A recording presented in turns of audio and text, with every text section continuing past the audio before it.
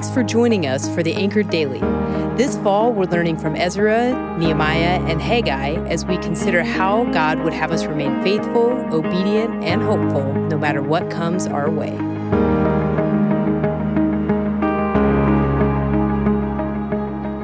Nehemiah 10. Names, lots of names, and I have no idea how to pronounce most of these names. I'm tempted to again skip over this list that I'm reading in today's scripture until I remember that someone usually points out something interesting they found in the list of seemingly endless, unpronounceable names. So here goes. Just kidding. I'm not reading this list out loud. Hi, I'm Amy Talbot, and today I want to talk about neglect and renewal. Let's start with a recap of the last several chapters in Nehemiah. Previously, the fallen, broken walls of Jerusalem were being rebuilt. There is opposition to that rebuilding, but the wall is finally done and the doors are set in place. The genealogy is read. Ezra the priest reads the book of the law of Moses to the people, and there is great joy and understanding. The Israelites confess their sins and worship the Lord, and a written binding agreement is made and sealed. As we start today's reading, the list of names are those who sealed this agreement. In this list, we find the governor, priests, leaders of the people, and the people themselves. The agreement is to obey carefully all of the commands, regulations, and decrees of the Lord. Those include no marriages to foreigners, no work on the Sabbath or any holy days, honor the seventh year, that is the Sabbath year, and cancel all debts, support of the house of God monetarily, provide wood for the altar, first fruits and firstborn, and provide the tithe for priests and Levites. So these point to 6 commandments that the people are making to the Lord. Marry within the faith, rest, provide for the house of God, give your best to the Lord, give a tithe, 10% to the Lord, and faithfully attend worship. The very last verse of Nehemiah 10 says, "We will not neglect the house of our God."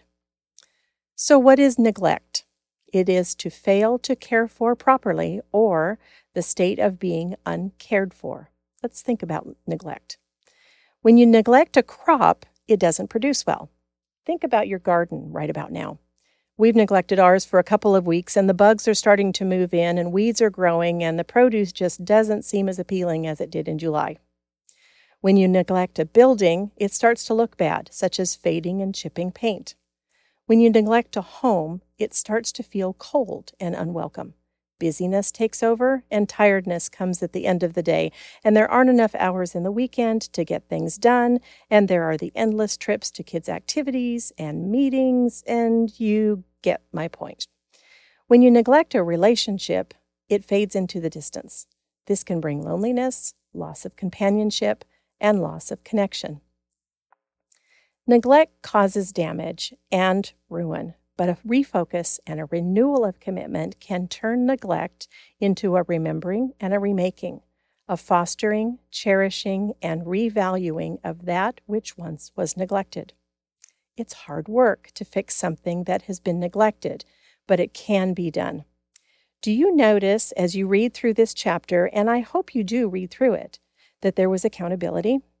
There were lots of people involved.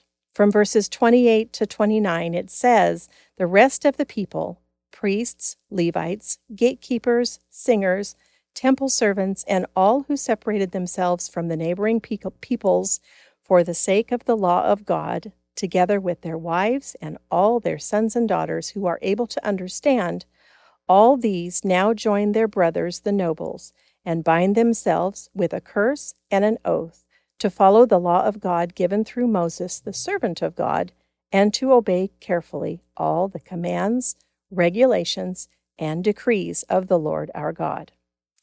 In the previous chapter, the people recognized their sin of neglect of God and His Word. Now, in chapter 10, they submit to God's Word. They choose to keep separate as God's chosen people, and they rightly voice their support for the house of God. So what does this mean for us? Warren Wiersbe states, Where there is true spiritual revival, it will reveal itself in the way we support God's work, beginning in our own local church. And I would add that true spiritual renewal and revival will be experienced in our homes, in our relationships, and in our communities. So let's bring this back around to us. What does this chapter have to do with us? First of all, have you recognized neglect in your life?